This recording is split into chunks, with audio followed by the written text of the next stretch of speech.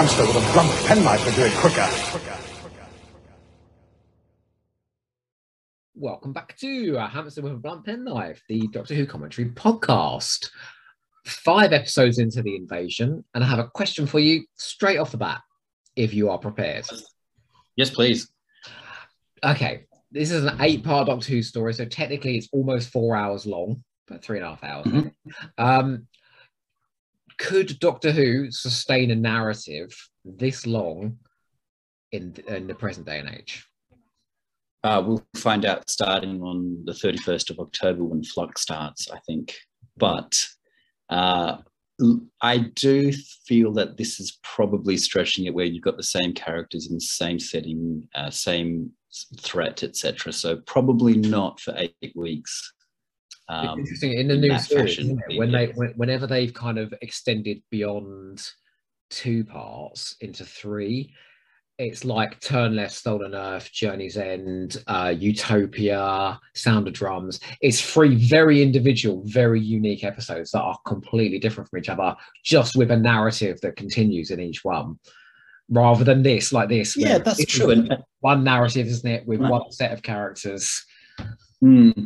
Yeah, exactly right. And I don't think we'll get that with Flux either. But the other way that it's broken up in that is that even if there are 2 of those 3 parts are, a continuation of one another, the second part doesn't always flow on from the cliffhanger, essentially, of that first part. And Moffat's famous for that, but even Russell, did that. I think back to the series 3 2-parter, Last of the Sound of Drums, Last of the Time of Sound of Drums, and that doesn't pick up from that amazing cliffhanger at the end of that first part. It goes into something quite different, and we get a bit of a time lapse. So in that instance, again, it's like the story has moved on from where we were, and there isn't that continuation in the same way that we have with Classic Who through the cliffhangers. I think the point I'm trying to make is what you can't do with the new series is absolutely what you can do with the classic series, and that is, I'm a bit of a miserable day, it's raining, and you can whack on 8 episodes of Doctor Who and just get lost in a big long story, And don't think I haven't. This is one of my go-to ones for that kind of Sunday rainy day kind of thing. Yeah. Yes, absolutely. Do you know what mine is? Like my ultimate. Your ultimate? Yeah. My ultimate rainy day is John Pertwee. Oh, it's Planet of the Daleks, isn't it? It is Planet of the Daleks! How did you know that? Because it's one of the most sedately paced Pertwees where you can actually do that. And you can go away for 45 minutes and make a sandwich and all the rest of it, and you still haven't missed too much, and you know where you are. Sedate? What are you talking about? It's got a ruddy ice volcano erupting all over the planet. All I say is that Target does it wonders.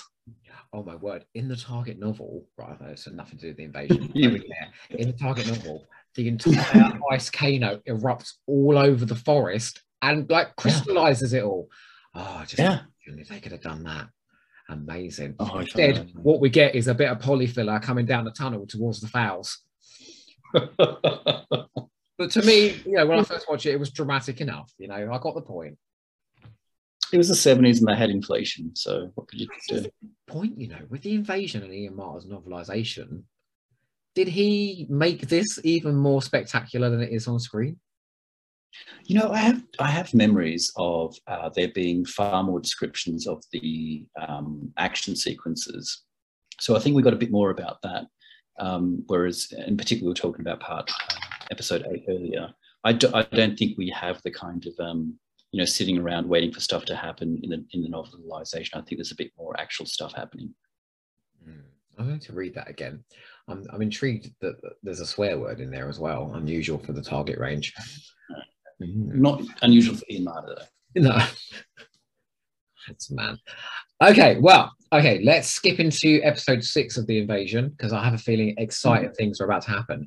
And I think this is the episode, and I want to pinpoint the moment where I think, aside from one moment in Jodie Whittaker's time, the premise of the Cybermen is at its most impressive and its most chilling. Anyway, we'll see. Let's start, shall we? Count us in. 5, 4, 3, 2, 1. Let's go.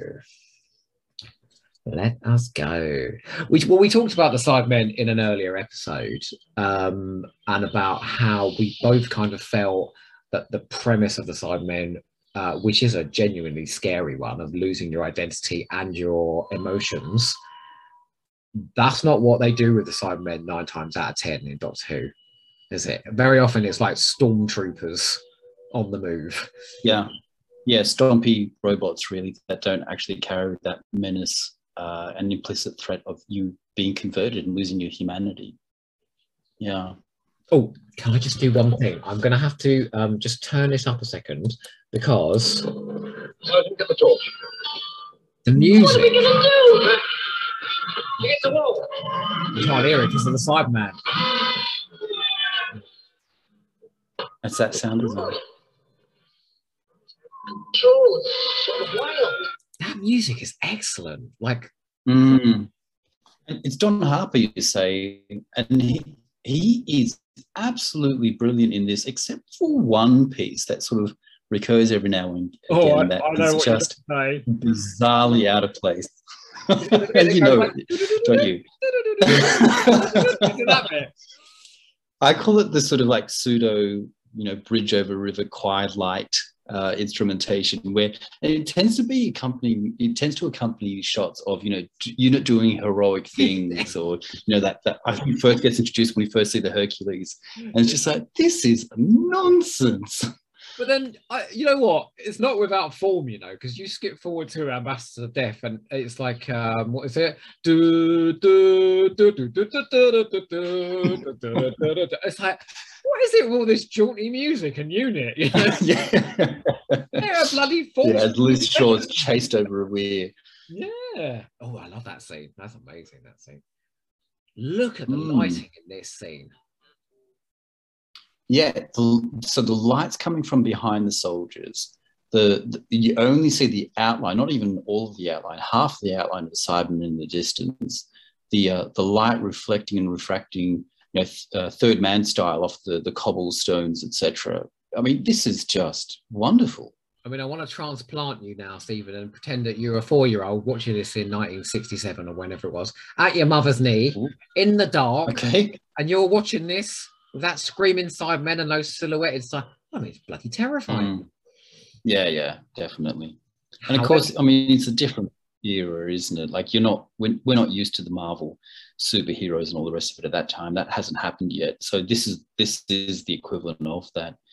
And you're watching it also on a very tiny screen with low resolution. So again, it's the imagination doing what the imagination does, which is to fill in the blanks and the bits that you think you remember seeing, but really it's just memory cheating. I tell you what, there's something to that, what you just said there, because when the VHSs came out and they weren't as clean as the latter day DVDs and Blu-rays, some of them were scarier when it was a bit grainier and a bit less visible.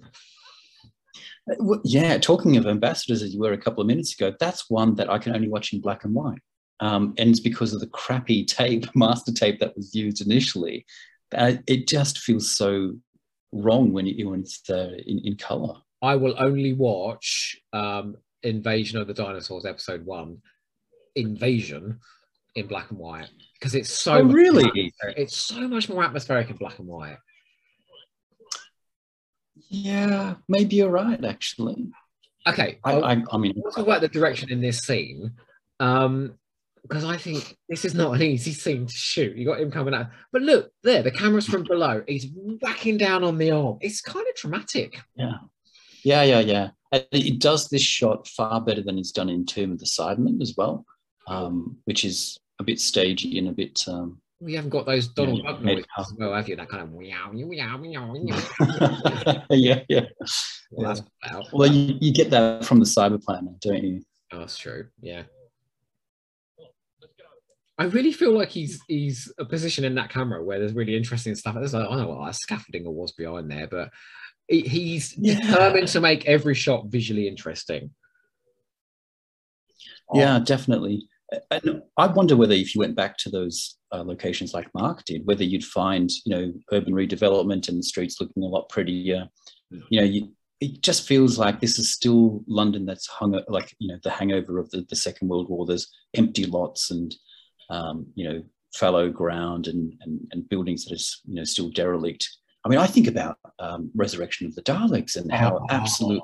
My word! Like, I went down there a few years ago when I was last in London, and it's just like prime real estate, incredibly wealthy sort of. It was just derelict, wasn't it? When they shot that, that scene with the policeman coming out and shooting the tramp and the soldiers.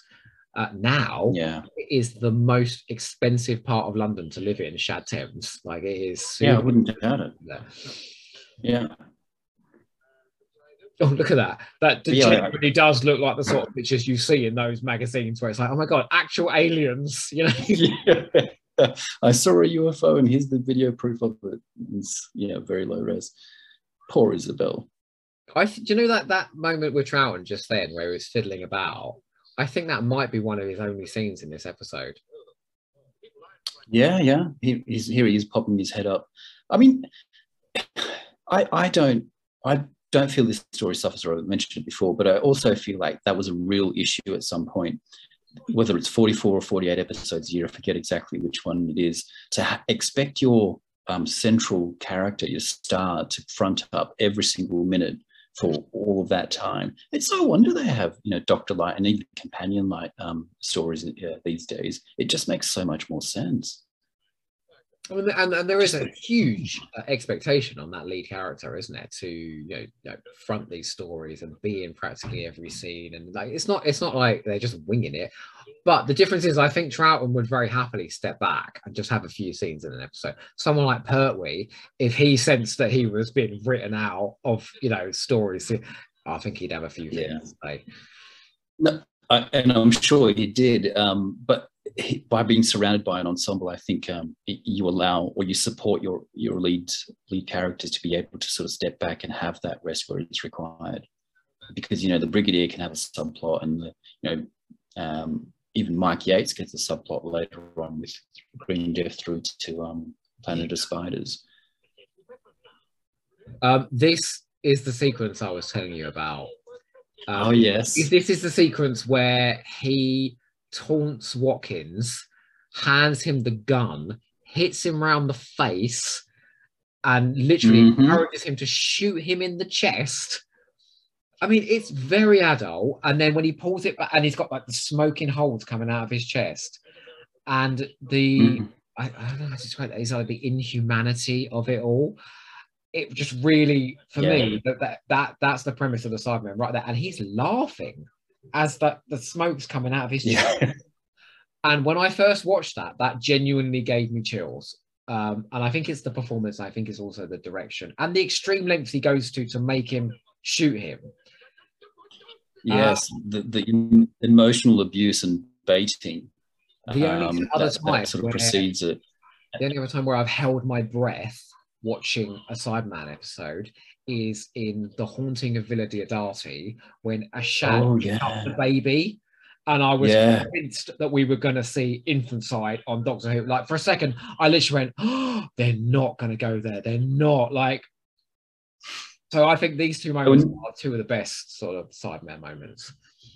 Yeah, look, we were never going to go there in modern Doctor Who. You just simply couldn't put this scene that we're seeing right now on television these days. Absolutely no chance.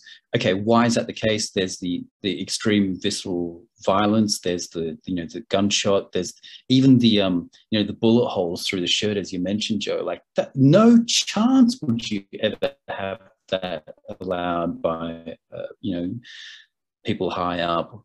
And even screenwriters these days just wouldn't go to those lengths. They'd no, this is forbidden, verboten. We're not going to be able to have it, so right around it. Like, you certainly wouldn't have one character shooting another character at close range, would you? Like, there's just no way. No.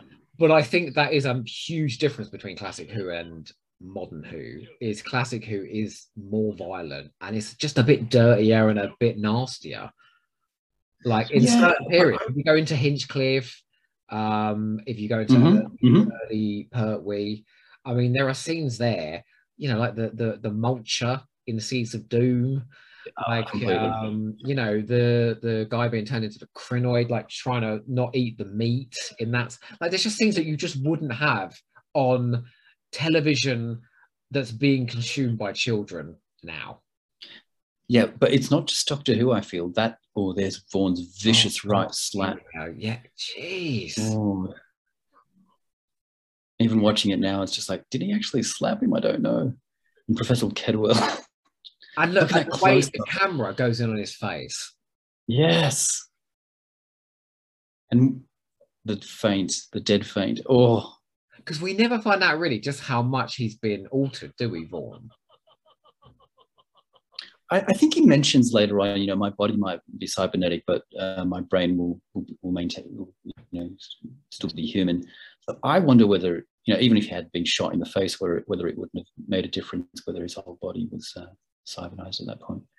But no, I was going to say, it's not just Doctor Who doing this. I mean, around about this time, or, you know, through into the 70s as well, you have the professionals, you've got, I mentioned the Sweeney earlier.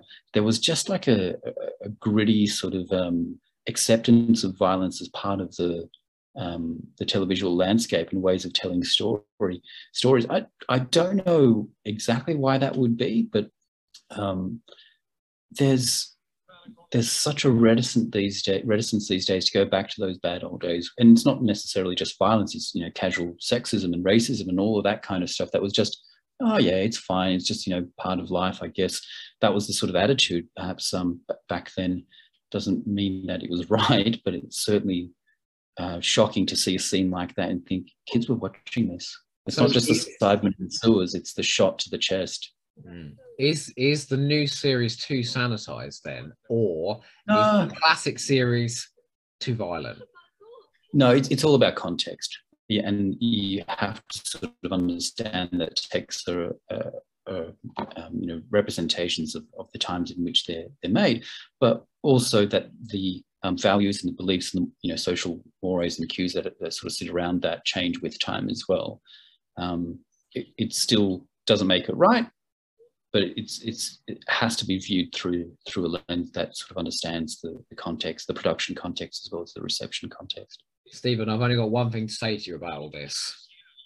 To me, I think it's astonishing in many ways that people with a brilliance couldn't have extended their awareness not only to their cameras, but to the effect they were having on the children at home.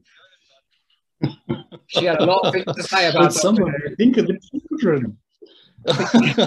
Come on, please think of the children. That's exactly what it is. Mary Whitehouse is someone who, old as she was at the time, just clearly just had zero literacy when it came to television, just was not able to read it in the way that kids do. I mean, I remember watching funny cartoons growing up. I'm fairly narcissistic, sociopathic, but I don't think it had anything to do with Doctor Who, if I'm honest. Okay. No, but I mean, I grew up watching Bugs Bunny cartoons, and at no point was I even tempted, I can tell you, to sort of, you know, hit my brother with a mallet that was oversized and the earth. My sister knocked me unconscious with a saucepan, so maybe she saw too many of those cartoons when she was. Okay. Well, we're all different, aren't we? Oh, this is a bit of a weird scene. This scene here where Gregory is murdered down in the sewers. There's like a sudden cut, isn't there, in a minute, to his death. Yeah. Because I remember reading that them kidnapping the professor, that was supposed to be shown within the episode. Yes. And instead they had the scene written to kind of, what is it, Karen Sticks would say, we'll cover it with a line, you know? Yeah.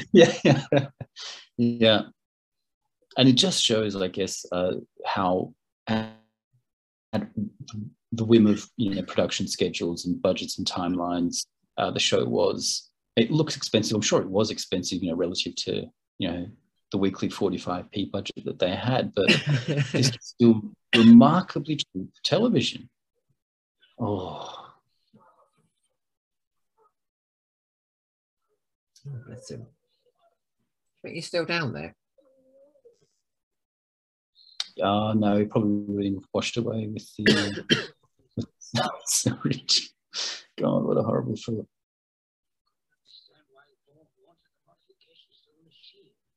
I love this guy. Where do you feel though, Joe? I love this guy. Sorry, what were you going to say? Edward Burnham, the guy who plays and he's just as good in Robot. I think he's better in Robot. I always desperately want to comb his hair in Robot though. Like he's got that crazy old man with his hair, isn't he? I think he has combed his hair in Robot, and that's the terrifying thing about it. I always have to like we're seeing Isabel and Professor Watkins in the same shot at this point. It's like, oh yeah, those two are related because we don't see them too often at all in the story, and obviously they don't look anything like one another. But yeah, both the Watkins. Oh, I was completely wrong about Trout and being written out this episode, wasn't I? You can ask me a question then. Well, I think we're in the same set as before, though, aren't we? Right. So he's still, mucking around with the microscope. So this probably would have been shot in a couple of hours. Yeah.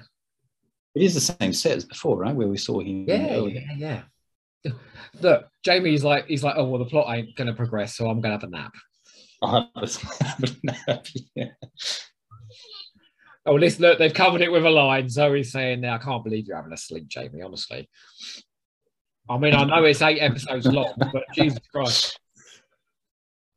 Oh, I love all this, that the Cybermen moving into position.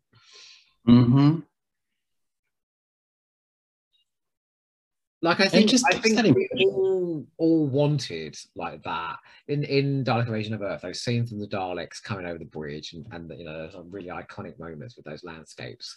Like, I think we kind of needed the Cybermen to have to be as big, because they are now the big villains of the series, aren't they? They've been in Tomb of the Cybermen, Wheel in Space, Invasion, and the Daleks aren't to be seen anymore. This is kind of like their big set piece of the era, isn't it? Them punching through those manholes and that and exploding out of the tombs in Tomb of the Cybermen. But it's one out of necessity, right? Because they've lost the rights essentially to the Daleks at this point, and the Cybermen are the second prize, if you like. But I actually really appreciate the Troughton Cyberman stories. I don't think they're the stand-in monster because we couldn't get the full fee Daleks in. What does Nathan call it? The non-union Mexican equivalent. I don't think it's quite that bad, but I think there's also a really lovely sort of pairing of the second Doctor with the Cybermen in the same way that the first Doctor and the Daleks are synonymous with one another. Just adds to the tapestry, I feel, that it's not always just the Daleks. But the seminal moment with Troughton and the Cyberman, I think, is in Tomb of the Cybermen, where he's facing down the cyber controller, and the height discrepancy is hilarious. Yeah. He's like, what are you going to do with us? You don't have to answer that if you don't want to.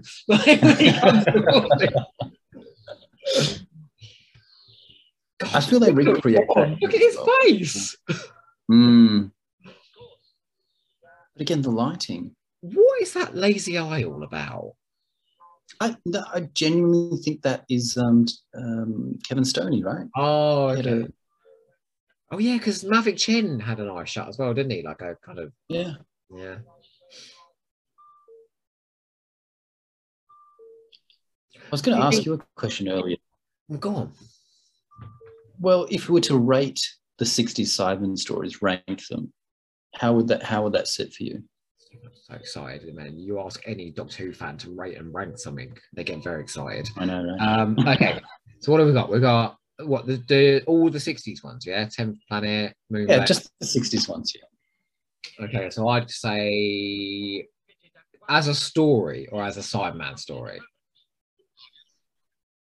Oh, that's a good point of differentiation. Let's go with as a Cyberman story. Okay. Tomb of the Cybermen. 10th Planet. The Invasion. Moon Base. The Wheel in Space. However, if it was as a story with Cybermen in it, it would be the Yep. The Invasion, Tomb of the Cybermen, the moon base, the 10th planet, and finally the wheel in space. The wheel in space is last both times, unfortunately. Yeah.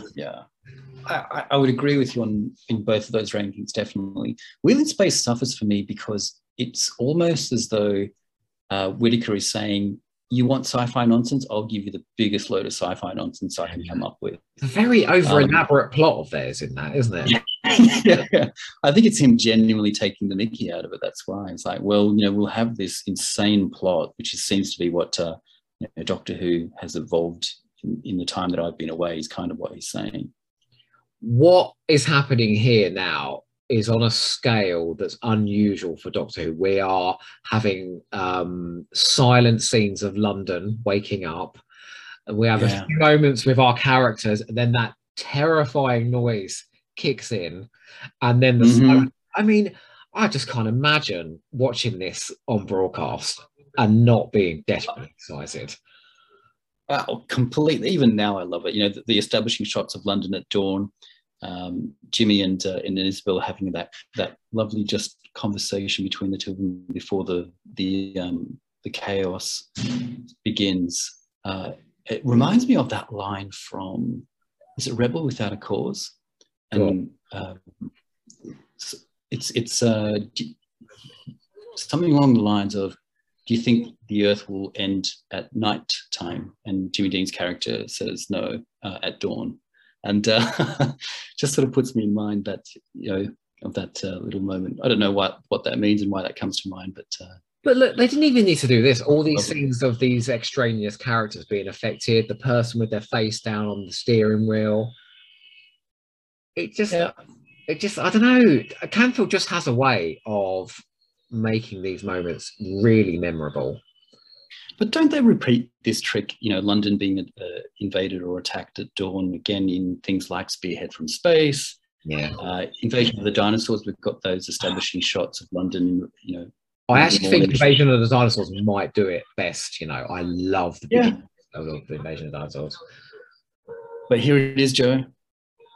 Here it is. That noise. Oh, word. Which I think should have always been Cyberman's accompanied, in the same way we've got that sort of evil mechanical heartbeat that accompanies the Daleks, even to this day. But just all those those Avengers episodes with hypno sounds. This is basically that sound, isn't it? Quite right. But beautiful cinematography. The Cyberman marching down the steps of St. Paul's, reminiscent of Battleship Potemkin.